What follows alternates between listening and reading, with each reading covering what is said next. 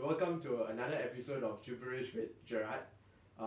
This is the 10th episode, and I honestly can't believe that we are entering double digits this week, because honestly it just feels like I started this a couple of weeks ago, just like for fun, but here we are after a good solid 9 weeks.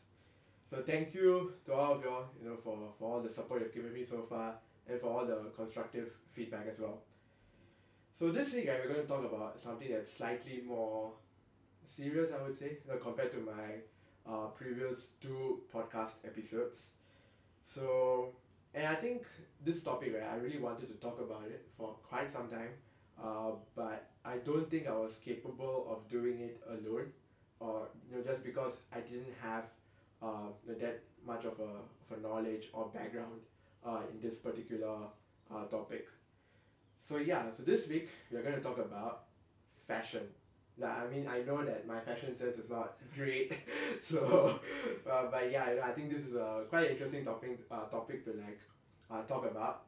So when we talk about fashion, right, there are so many brands out there. When we say fashion, you think of Gucci, Tommy Hilfiger, Armani, Zara, Adidas, Nike, Uniqlo, Under Armour, H&M, and the list just goes on. This goes forever.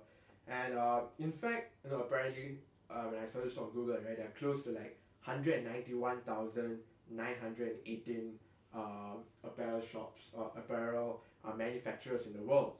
And I'm pretty sure none of us would even know 1% of it. So that's how many fashion brands we have in this world. But yeah, so today we're going to talk about the world of fashion and explore some of the inherent issues with it. And for that, I have a very special guest, who's also my friend since secondary 3. So he is Thaddeus Han Wen Jiang. So Thaddeus will be reading economics in NUS this year. And hi Thaddeus, welcome to the show. Hi Gerard, thank you so much for having me. It's really a pleasure and honor to be part of this podcast and show. Yeah, sure, man. No problems.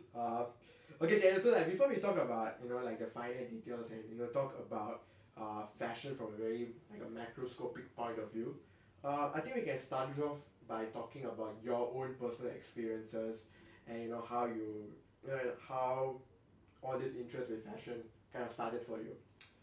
Because you are literally the only person that I know of, right? Who's a fashion buff. I've not met anyone who's that interested in fashion as much as you are. So so I mean, how did this all begin? When were you introduced to this world of fashion? I see. Okay, so before I answer your question, I just want to make a very personal disclaimer that all of the views I share are of my own and of my own personal experiences with the fashion industry at large. So as we all know, the fashion industry is huge and many of us may have differing or conflicting opinions about certain practices in the industry. So this podcast hopefully will just be an opportunity for me to share my personal experiences with fashion and how I have changed, how my life has changed as a result of interacting with the fashion industry and the knowledge I've learned from the fashion industry. Yeah, I just wanted to push a disclaimer out in case my views may come off a bit conflicting or controversial with any of yours. I think it's quite essential in the internet culture nowadays. Yeah, that's true. Anyway, back to your question, Gerard, with regards to how I first got started with the fashion industry, I must say that I have actually been very inspired by my cousin to join, or rather read up a bit more about the fashion industry. My cousin is a professional fashion photographer and she works in Singapore as well as in New York. I believe she works for an agency, so she shoots in a professional capacity and she's been doing this for, I believe, close to 10 years or over a decade for now. Yeah. So that is really how I first got started with the fashion industry. Okay, but I mean, I don't think that alone could have been the initial thing that could have been the initial spark, but something should have lasted that made you pursue it for quite some time. So when and why did you start to develop a genuine interest for fashion? Alright, so I remember this conversation with my cousin happening back in I believe it was 2014 or somewhere along those lines, back in secondary school. Yeah, so back at that point in time, I had been writing on my personal blog. And And back then, before Instagram was a huge thing, or Facebook, I guess Facebook was okay, but before Instagram was a huge thing, blogging was the in thing, and many people wanted to start their own blogs. So since I was already writing my own content on my own blog, I was thinking, hey, why not write about fashion? I told my cousin that, hey, I wanted to be a fashion blogger, and she challenged me. She was like, okay, so if you want to be a fashion blogger, if you want to write or speak about fashion, what do you know about fashion that you can share with your readers? And so I realized that at the point, that's fair enough, right? yeah, it makes perfect sense. And I realized that at that point in time, I was like, oh my god, I realized that I knew nothing much about fashion, and I wanted to blog about fashion because I thought it was the in thing, right? So that was me in 2014. But actually recently, maybe a few weeks ago, I've had a chance to really think back on my career choices and really think as to why I decided to join fashion, or what was so attractive about fashion. And I realized that, so back then in secondary school, I had very bad acne, and my skin was really horrible. And I realized that fashion was like an outlet in a way, like this weird skewed outlet for me to get accepted by people. Because when you think about fashion, you think of people who look fantastic. You think of people who wear beautiful clothes and wear expensive clothes. They have a very like idealistic image. Yeah, I guess so. So so they are people who you want to be like. And because I used to have very bad acne in secondary school, and to a certain extent I got bullied in secondary school for my face, I wanted to be accepted and liked by the people around me. So I thought, hey, if I were to become a fashion blogger, maybe people would like me. Okay. Yeah, so that I didn't really think about that until very recently, like when I was reflecting on why I joined fashion in the first place, or what got me really interested in fashion. So partially I would say that my cousin was like the spark. Her challenge, so to speak, was like the spark for me to join fashion, to be read up about fashion. And then afterwards, upon further reflection, I realized that because I wasn't very confident with myself. So you saw like fashion as like a kind of like a escape route. Correct, in a way, yes. So the more I read up about fashion, I realized that fashion is this amazing art medium that allows you to interact with. So for many other pieces of art, like many other media of art rather, they are more like static. So they are more like two-dimensional paintings or sculptures or installations. Whereas for fashion, you can actually interact with it firstly, and you can really express your own creativity, your own imaginations, your own point of view in something that can be interacted, that other people can interact with. And so I really appreciated that aspect of fashion. Okay, so like what was like your initial aspiration in the field of fashion? Was it to be a fashion blogger? Actually, I didn't really consider blogging as like a legitimate thing back then. So I thought, hey, why not move on to become a fashion journalist? Okay. So fashion journalism was a genuine career path. I read up on this back in 2015, and I was thinking, hey, as a natural extension, why not transition from being a fashion blogger to being a fashion journalist who covers the fashion industry? So that was like kind of your dream job back in secondary school. Back in secondary school, correct. Okay. Yeah. So fine. So that was like why you wanted to do it. I mean, you have a solid reason, and that's what you wanted to become, right? So I think secondary school came to an end, and that's when JC started. So like, what steps did you take, in order to have, the opportunity to consider fashion as a realistic career choice in the future? So this was from secondary school moving onwards to JC. Yeah. So in JC, I think as you will know, I was an IB Arts student. Yeah. And I remember like how I ended up being an IB Arts student. In fact, I got challenged by one of our classmates to pursue IB Art, despite having zero prior art experience. And for some reason, I don't know why I did it, but I just decided to take out IB Art as maybe sort of like a personal challenge. Which ended up to be one of the better or best decisions I made in my life, because I got to learn so much more about the fashion industry during my journey in IB Art, and it also really shaped me to become the person who I am today. So back to your question as to how that transition ended up. During my secondary school days, I was already reading up about the different functions of fashion. So for example, who are the main brands, who are the main luxury brands, what is luxury brands compared to what is fast fashion brands, for example, and who are the main key designers who we should know if you want to even enter the fashion industry. So people like Coco Chanel or Armani, etc., etc. And moving onwards to IB Art, it really gave me the opportunity to not only immerse myself more in fashion, because I actually worked with fashion as a medium, like fabric as a medium, and my works will revolve around fashion, but I also got a chance to really think about my own career path even after graduating from JC, right? So so let's just go and look at point by point. First one, and second point.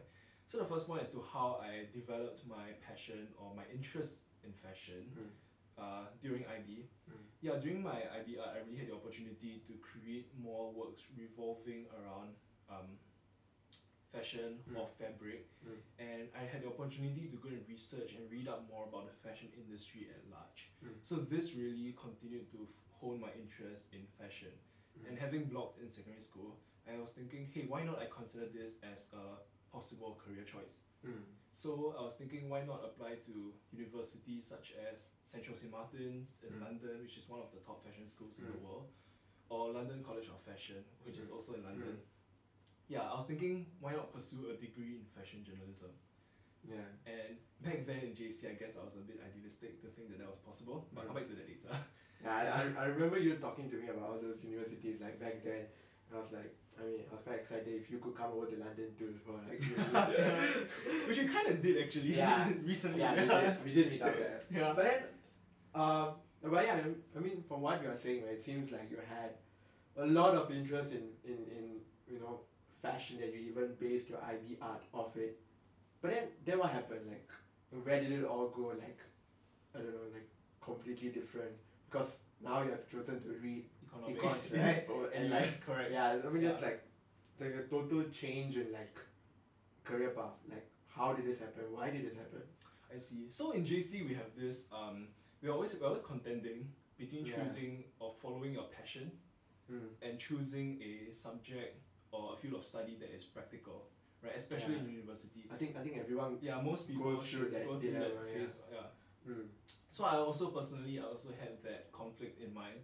Should I pursue my passion, which is to become a fashion journalist and study overseas, or should I follow a more practical, traditional path to become, or as you said, to study a technical subject, which is economics?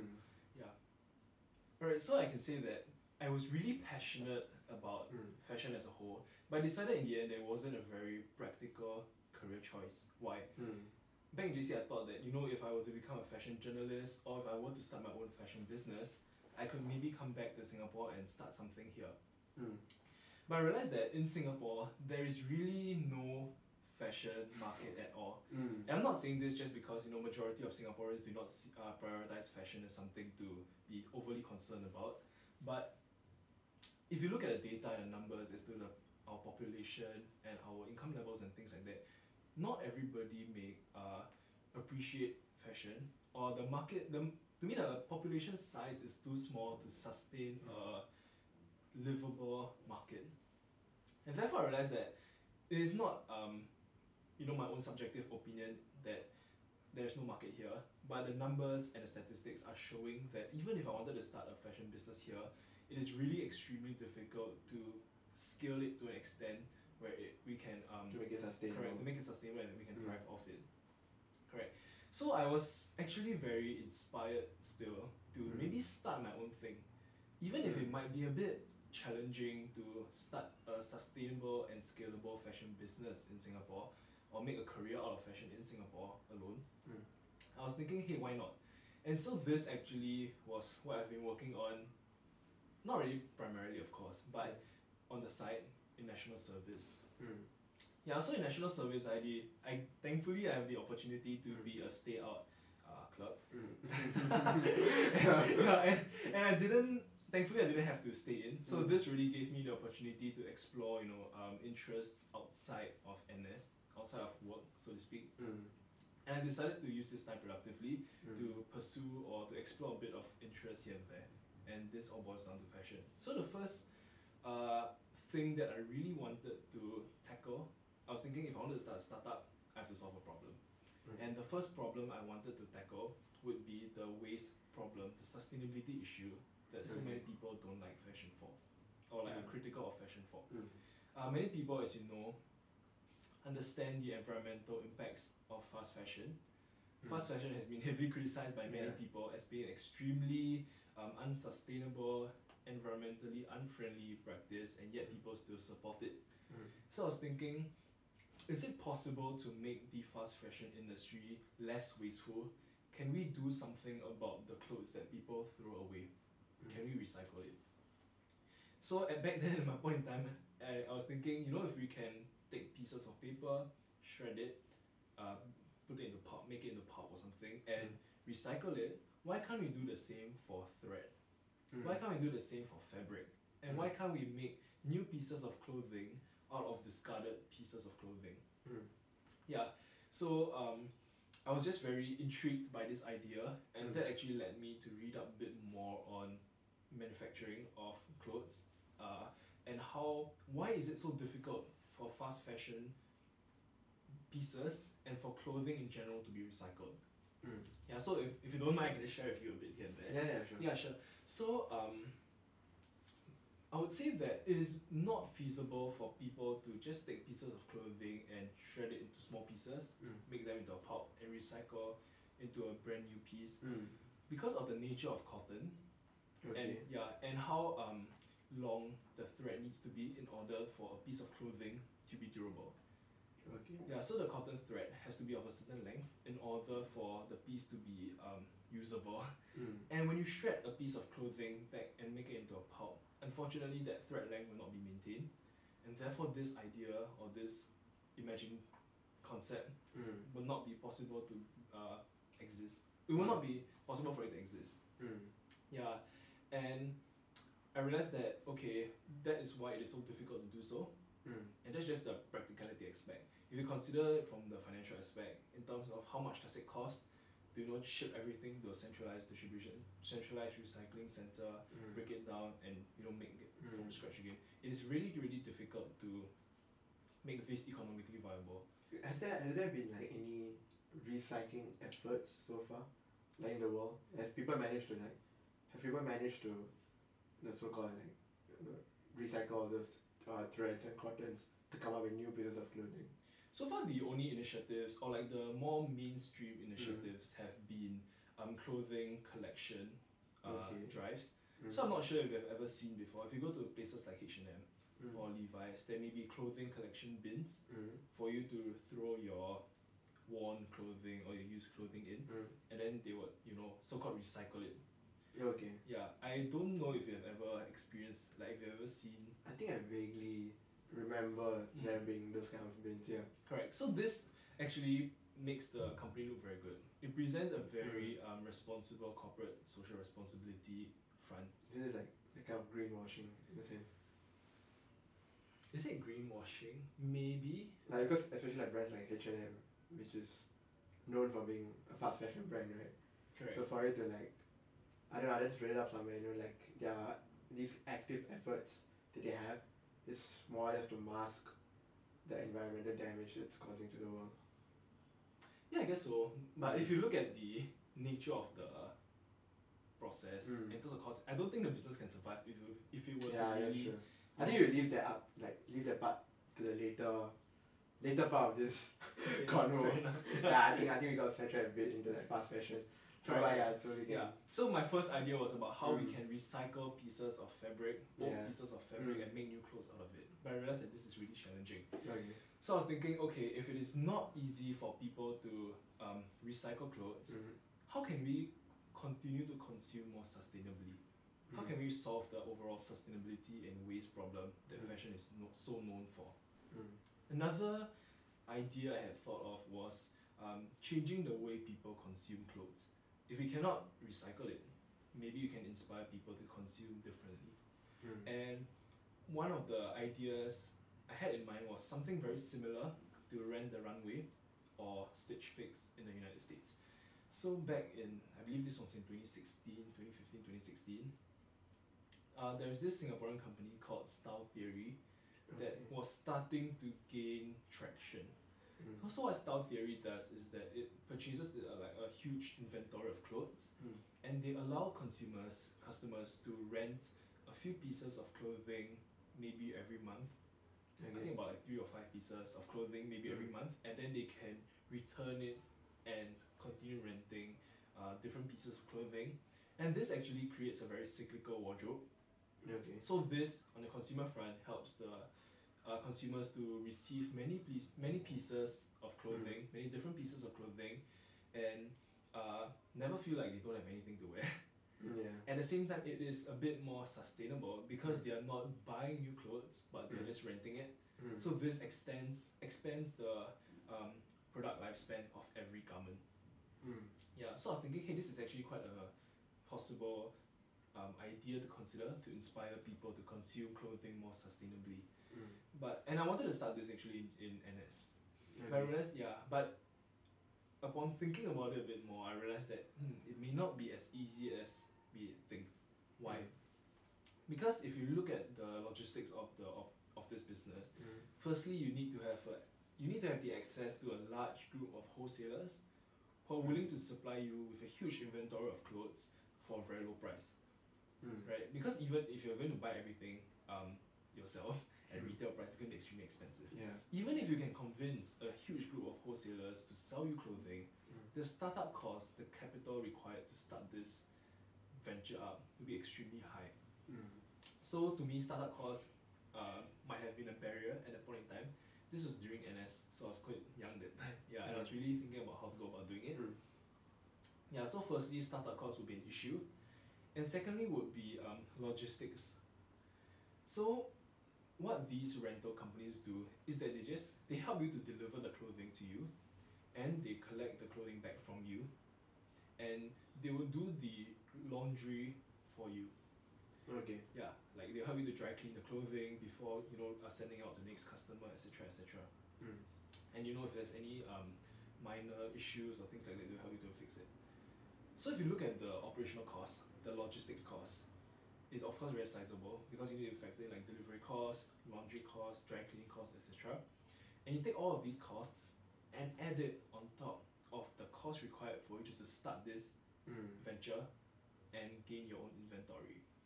So I was thinking, maybe it is possible to break even if you have a sizable group of customers. Maybe like, 5-10 years.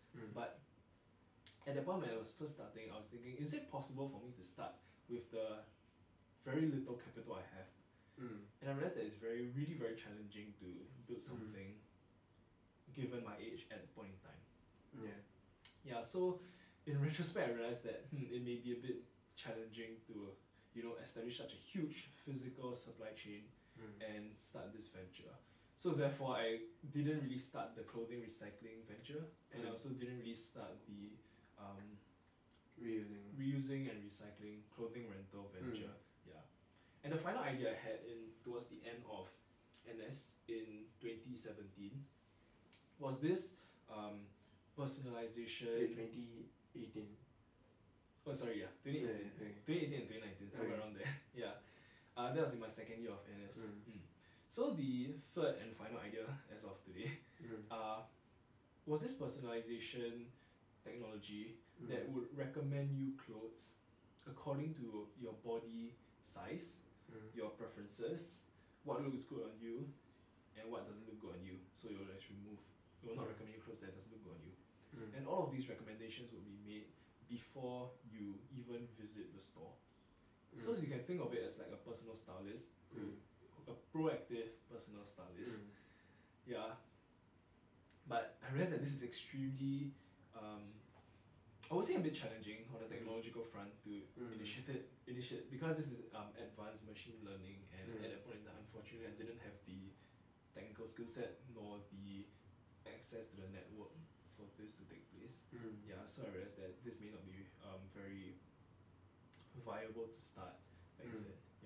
But I would say that in retrospect, these are the ideas I've had that really allowed me to explore more solutions as to how we can consume fashion more responsibly, and how challenging it really is to implement a sustainable solution, not just in terms of environmental sustainability, but economic sustainability. Yeah. So while it is easy to criticize fast fashion as being extremely wasteful, while it is easy to criticize startups for going down or asking why are they even trying, if you look at it in retrospect, it is really challenging to create sustainable long-term solutions that make economic sense for the fashion industry. Yeah. So that kind of pushed you to not pursue it as a degree.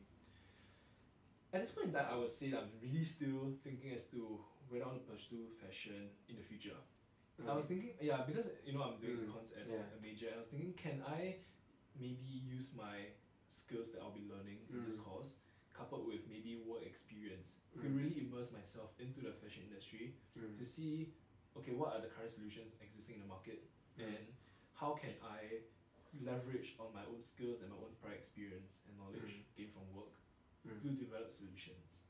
Okay. Right? So I'm not saying that I'm completely giving up, I guess. So you have not ruled it off completely. Correct. But it's really just shifting an approach, and instead of rushing forward so quickly, why not just take the time to Take a step back, explore probably a different different career path. Correct. And you can always go back to fashion because that's where your passion lies, right? I guess so. Yeah. Yeah. So I think we have the answer for why Sorry. the ideas changed his career path. Yeah. But yeah, then so that is that, and let's go to the world of fashion today. So how do you view fashion, especially today, after doing a lot of research on it and working on it for the past 6 to 8 years? I would say that my perception towards the fashion industry has definitely changed the more I got to read about it. And the reasons as to why I got immersed in this whole industry in the first place back in 2014, 2015 has completely changed over years. I feel that the reasons as to why what got me attracted is no longer there. So let me just elaborate a bit further. Okay. Yeah. So while I think all of these new fashion related startups and these innovative ways to shop, while I think they're fantastic in pushing the boundaries or the ways we shop forward, I think that the nature of the fashion industry as a whole is changing. Yeah, so let me just share with you a bit about the history of fashion and how fashion has evolved over the past century. Yeah, and this is not going to sound like super boring history lesson, so it's a very quick primer, so don't worry. Yeah, fashion really got started, I would say, after World War II. Back then, before the war, when people wanted new clothes, they obviously didn't have any shopping malls or places to buy it from. They had to make their own, right? So in Europe especially, not very many, but in Europe there are a few specific tailors who basically were really known for the quality of their craftsmanship and the garments that they produce. And back then only, of course, the rich people could afford fashion, correct? So the rich people usually went to these select few tailors to make exquisite pieces of clothing, and word of mouth soon spread about them. And these tailors are basically the brands who we know today.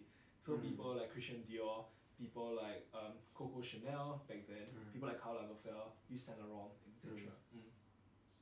And I would say that the fashion industry really exploded after World War II, right? So Coco Chanel, for Chanel they started before World War One. I believe it was 1913 or something along that lines.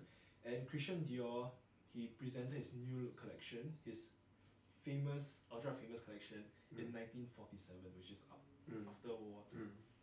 Yeah. So back then fashion was really dedicated and devoted to craftsmanship, to bespoke tailoring, and really the expression of what the designer's vision was. And that was why I got so intrigued and interested in fashion in the first place.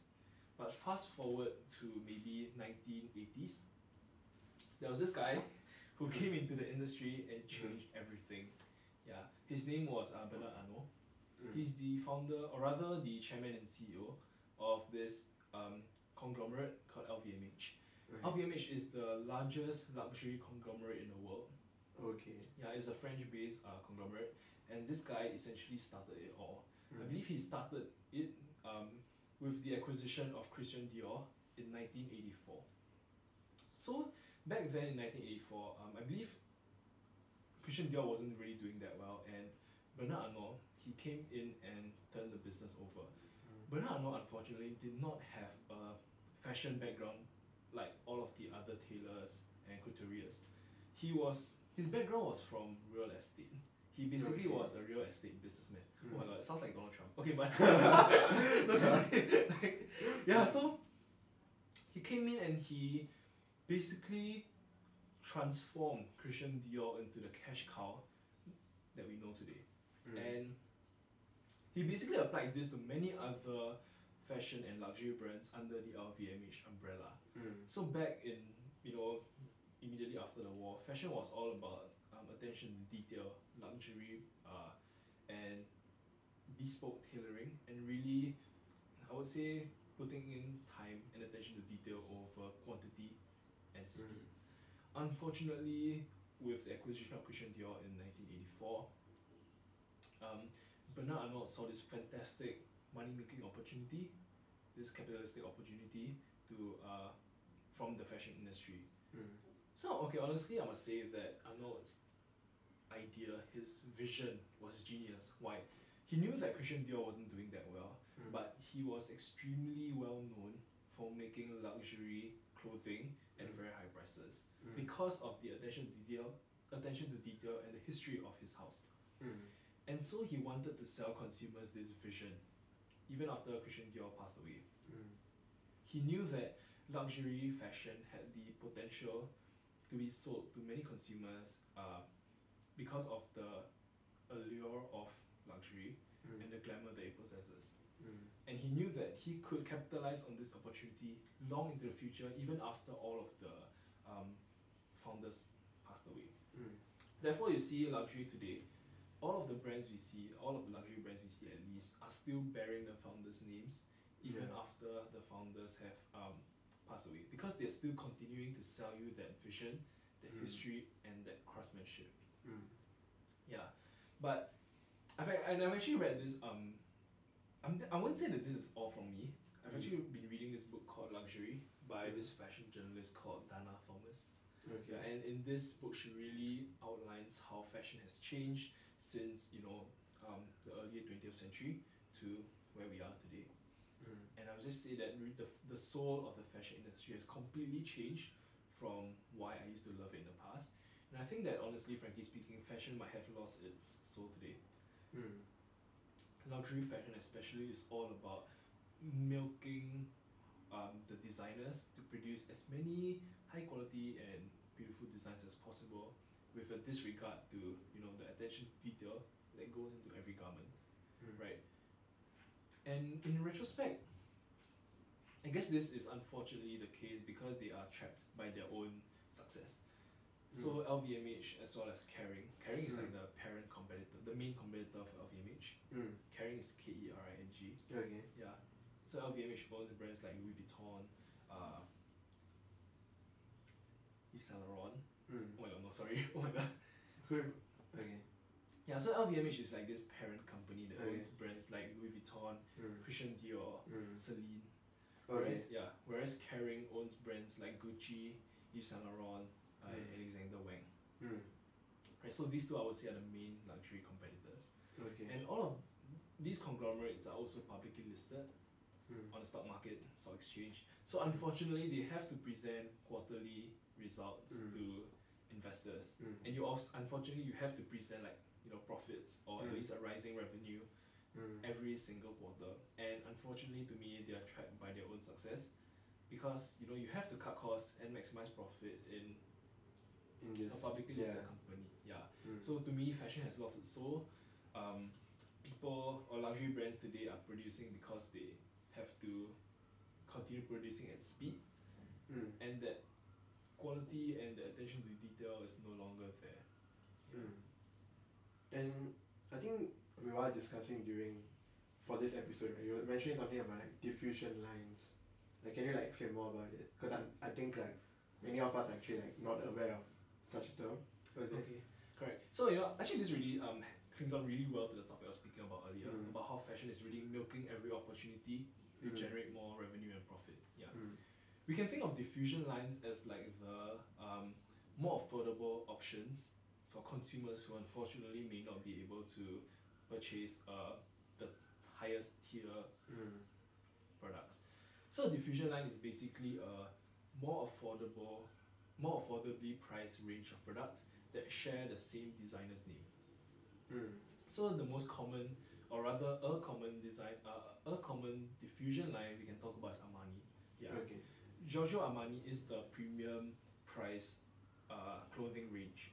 So if you think about making bespoke suits, custom making your own suits, tailoring your own suits, you go to Giorgio Armani. Yeah. And then the sportswear line is Emporio Armani. Okay. So it's like the more casual, more sportswear line. Yeah. And the diffusion lines of Armani would be Armani Exchange, Armani Jeans, and so on and so forth. Okay. So some consumers, they may want to buy into the Armani vision. They want to buy into the Armani dream, but they cannot afford a $15,000 suit made by Giorgio Armani. So they can buy something from, I don't know, Armani Jeans, for example, which maybe go for $120. So this is more affordable for the consumer to buy into the dream, and this is also beneficial for the Armani owner because ultimately all of these So fall it under this retains umbrella. like the brand name lah. So called. Correct. And this was exactly Bernard Arnault's idea when he first bought over Christian Dior in 1984. He knew that you can always milk the brand, like the vision of what the brand is trying to say. Because I think people are willing to go ahead and buy, right? As in, correct. I think there's always this constant I won't say search, but this constant hunger, to kind of. I mean, if you ask any other person, they'll be like, well, I want to get something from this particular brand, which is of the top tier. So, and these are the brands that people actually want to own it someday. And I feel as long as that idea lives on within the society, right, these guys can go and make their money. Correct. So I think social status is one of our fundamental human needs. Yeah. And buying a luxury product conveys to the world that you are of a certain social status. So what these luxury brands do is excellent marketing. They tell you that yes, you still can buy into this brand and you still can be perceived of this specific status, even if this is a diffusion line, even if this is not the premium price brand that is known for being luxurious. Yeah.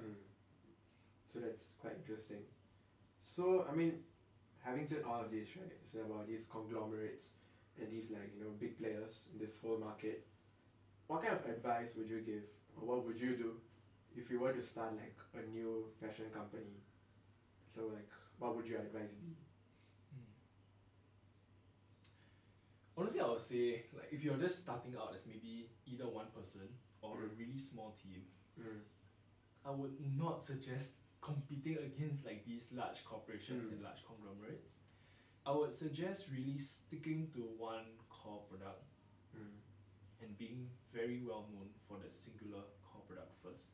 And then slowly over time, you branch out into related niche products. What do you mean by a core product? Like a shirt or something like that? I would say that you should really be known for a very niche product and take a very specific stand towards an issue. Okay. So if you could, I'm not sure if you heard about this fashion designer called Vivienne Westwood. No.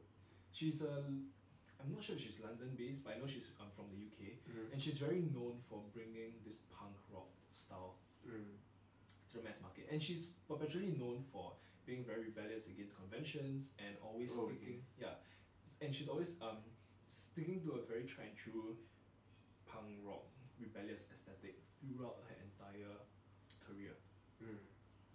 So it is very difficult to establish a brand that stands for everything, especially in this day and age. It might be more effective to just do one unique thing first and getting really good at it. And then maybe over time, as you expand, people may support you for other related areas. Or people like LVMH might buy you. Yes, actually, it makes sense. I remember they Mm. recently made an acquisition. Okay, I don't think it's because it was niche, Mm. but it is. They do have quite a niche product.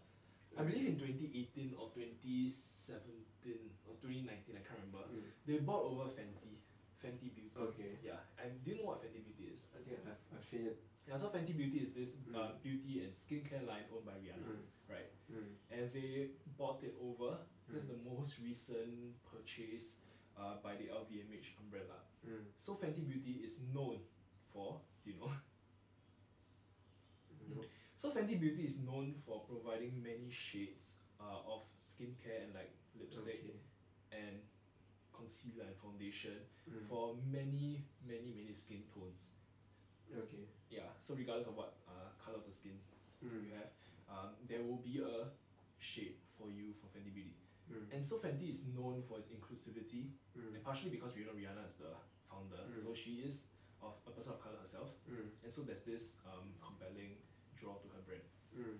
Yeah, so Fenty is known for skincare firstly, Mm. and more importantly, it is known for inclusive skincare Mm. that that really caters for every consumer Mm. regardless of the color of their skin. Okay. And this is what they are known for. Mm. So maybe I guess you can say that they are successful because Rihanna started it, Mm. but they're also known for being inclusive. Mm. So that is how they thrive in today's day and age. Okay. So that's an example of how starting with a very niche product Mm. and how being known for a very niche cause Mm. would really take you very far in today's value-driven society. Okay, sure. So moving on, right? Let's so since we spoke about luxury brands, in such depth, I think now we can speak about or talk about the other side of the spectrum, which is basically fast fashion. So I think fast fashion kind of like is an example of process optimization, right? Like, they kind of like cut down all they basically streamline the entire process of manufacturing clothes in terms of like the designing phase, getting the materials and actually coming up with the clothes and then selling it to the mass market. I think compared to like luxury brands, which takes like probably like a few months, like probably Yeah. more than half a year, You're correct. and they just reduce it to like within a weeks or Right. like within a couple of months. So I think it has kind of changed the entire game, because I think now with like, especially with social media, things like Instagram, I think people are like constantly looking for like new designs, new fashion, so that their Instagram is always changing. They are not buying the same thing, and I think that is what really helped this kind of fast fashion business to like really boom, and it's like boded well for them. And yeah, so I think this is why fast fashion came about, and this is what it does. But in your opinion, right, do you think it is ethical? Like, what do you think about the ethical aspect of it? Because if I'm not wrong, right, like a lot of this streamlined process, a lot of this cutting down the costs, I think has a lot of cost to pay for. And so what are your thoughts about these costs? I see. I would say that fast fashion is like the McDonald's Yeah, of I mean, the fashion same as like fast industry. food, right? So Yeah, fast fashion is like the Mm. McDonald's of the fashion industry. All of the manufacturing process, the merchandising process, the resource allocation process has been streamlined to ensure that speed is prioritized. Mm. So I really completely agree with you as to how fast fashion really meets our desires, especially like the younger generation's desires for Mm. something new consistently. And they also come up with designs which are, I think, quite similar to those top luxury Yes. brands, right? I mean, they come up with this thing called like knockoffs, which are like very similar in design, but they're not exactly the same. So it still gives you, I mean, from very far, I don't think one can differentiate between like an actual luxury brand, shoes or clothes from a fast fashion product. So yeah. So what do you think about this again? With regards to the ethical Mm. question, is fast fashion ethical? Obviously, the answer, at least to me, is no. Mm. From a resource allocation and economic standpoint, this is fantastic because it Yeah. allows customers to receive new pieces of clothing as quickly and as cheaply as possible. Mm. But is it ethical? No, because this accessibility is indeed gained, but at what cost? I would say that it is at the cost of our environment, firstly and most importantly, and secondly also at the cost of human lives. Yeah. Really. So, in order to minimize costs to produce clothing as cheaply as possible, the amount of money that we are paying to the people who make these clothes will also be very minuscule. So, I would say that unfortunately, the industry has decided to go ahead with leveraging on all of these lower skilled labor, which is cheaper and also more efficient to make these pieces of clothing that can be resold for a cheaper retail price at least. Yeah. So in my opinion, no, fast fashion is not ethical because of the cost, and not in terms of monetary cost per se, but the environmental cost and the human livelihood aspect of this. Yeah. Okay, so yeah, I think that pretty much encompasses all the wrong things with, or like, well, not all the wrong things, I would say, like all the shortcomings of fast fashion, basically. And but then, so in your life, which kind of brands do you go for? Like, do you try to get those luxury brands? Or are you okay with fast fashion? Or are you like the mid tier? Actually, just to add a bit more about the fast fashion portion. Yeah, I think we can. Yeah. I would say that yes, maybe it is easy to criticize the fashion industry for exploiting lower income and lower skilled workers. And usually these workers will be found in places like China, Nepal, India, like the more rural regions of these countries, obviously. Because they exploit the human lives in order to produce more clothes cheaply. But at the same time, we also need to question ourselves, like, and this is really examining the opposite side of the argument.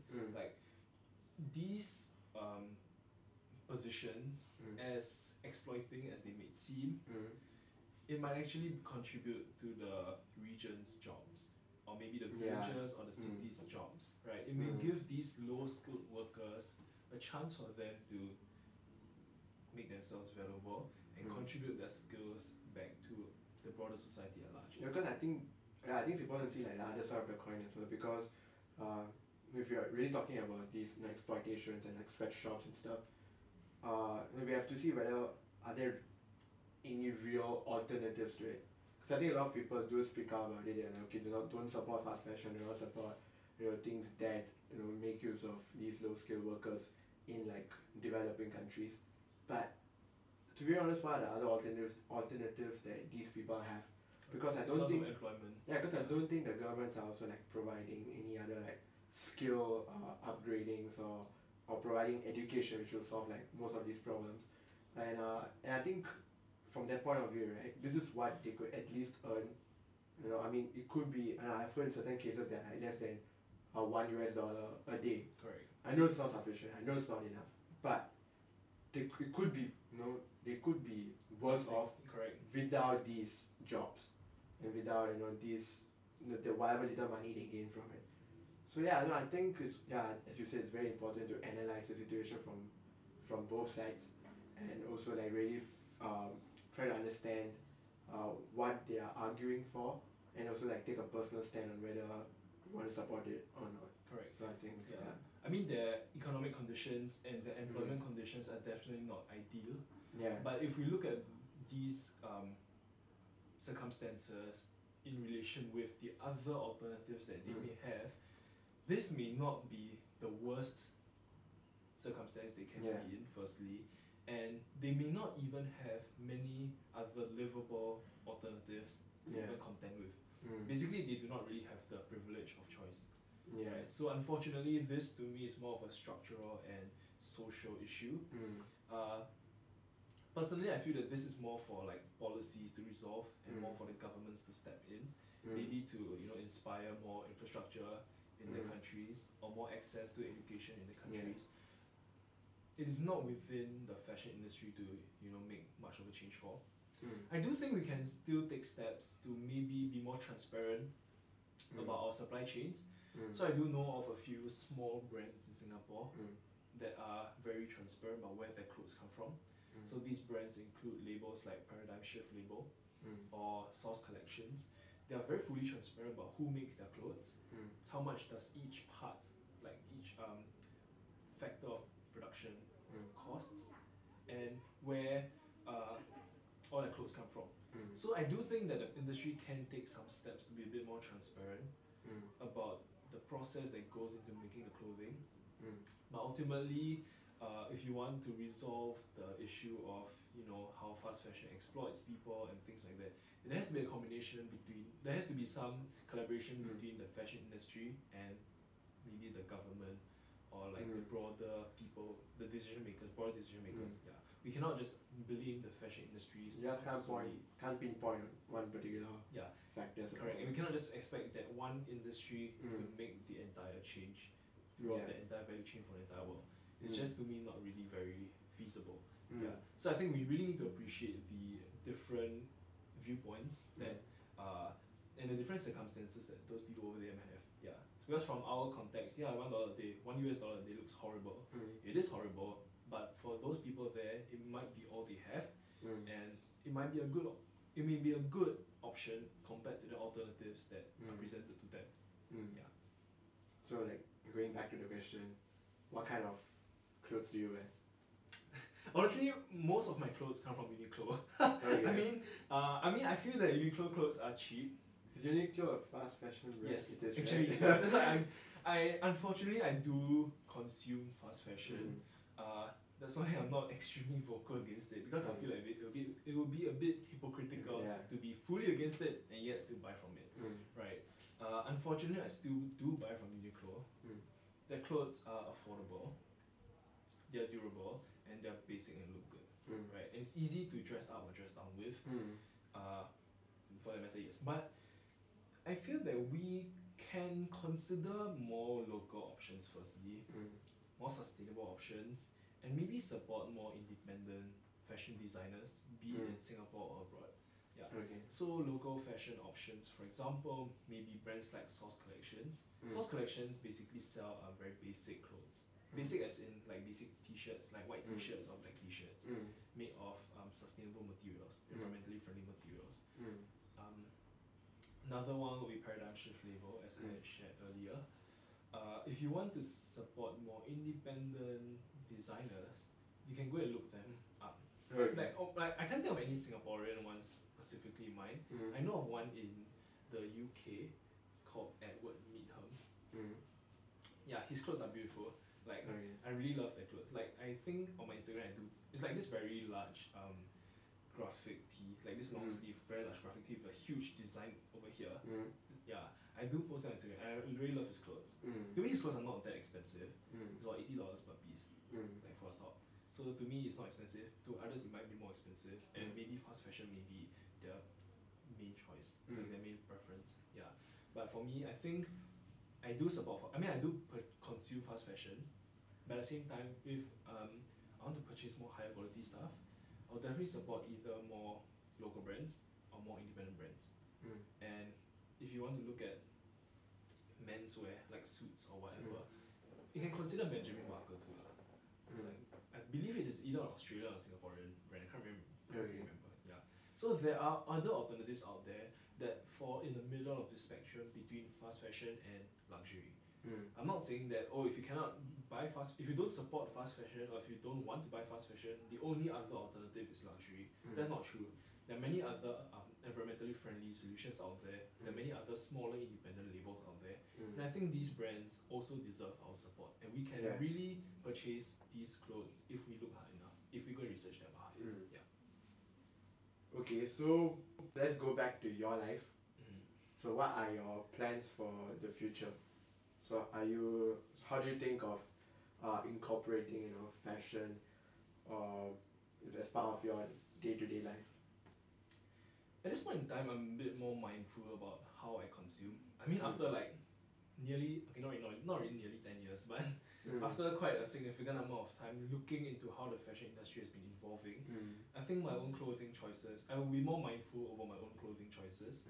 I would of course try to only buy clothes within my means firstly, and buy clothes from labels whose values I align with. Yeah, and at the same time, we also should, at least for me, I would try to present myself in a more,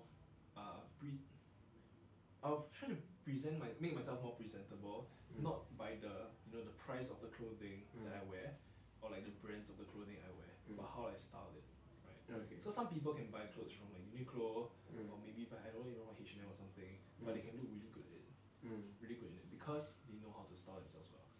Yeah, and I think it's important to not just chase brands, or not just buy the most expensive product from the most expensive brands, but learn what works on you, what colours suit you, what cuts of clothing suit you, and how you can look the best in whatever clothes you may be wearing. Yeah. But then, as a career. Okay, so I'm going a bit off tangent. Anyway, yeah. So for my career right now, I'm about to pursue a degree in economics, and I'm thinking of really leveraging on the skill sets that I learned to maybe improve fashion businesses. Yeah. So I'm not sure if you realize, but throughout this entire talk, I never really talked about design per se, because I really enjoy fashion businesses and understanding like the analytical side that goes into running a fashion brand. So be it writing, breaking down the conceptual ideas, or running a business. Yeah. And I'm thinking when I graduate, it would be good to leverage all the skills I've learned along the way to maybe contribute to the industry in whatever way I can with these skills. Alternatively, I can maybe try to start something again.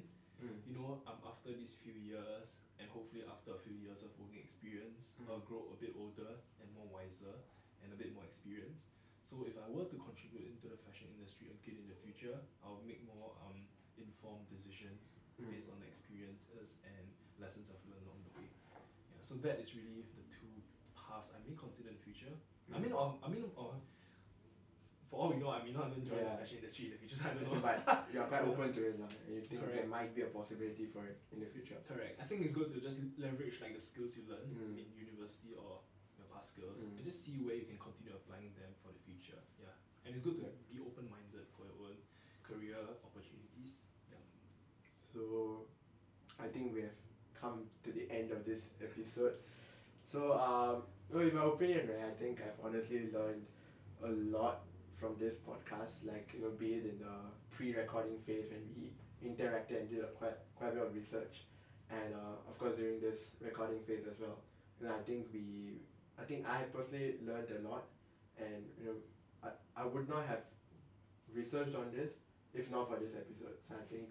So I'll say like thank you for that, and and for you guys, I think like the fashion industry is one of the the biggest industries out there in the world right now, and it's quietly kind of made a huge impact in our day-to-day lives, because we wear clothes everywhere we go out, right? So it kind of makes a statement to like other people, and especially with Instagram and social media, whatever you wear, people kind of look at it. Even if you do not want them to, it is kind of like a central attraction, a central focus of the image. So I think it's very important, and I hope that through this podcast, we were able to make you maybe more aware of like the situation present in the fashion industry, and hopefully the next time you step into a clothing store, to buy or purchase any product, any clothing product, I think you will kind of consider whatever we have said, and really try to understand like the ethics of fashion as mentioned by Thaddeus, and make an informed decision. So yeah, I think that's the end of this episode, and thank you Thaddeus for being part of it, and thank you so much for having me. Yeah, sure, no problem. And goodbye to all of y'all, and I'll see y'all in another episode in a different topic next week. Okay. Bye bye. Bye.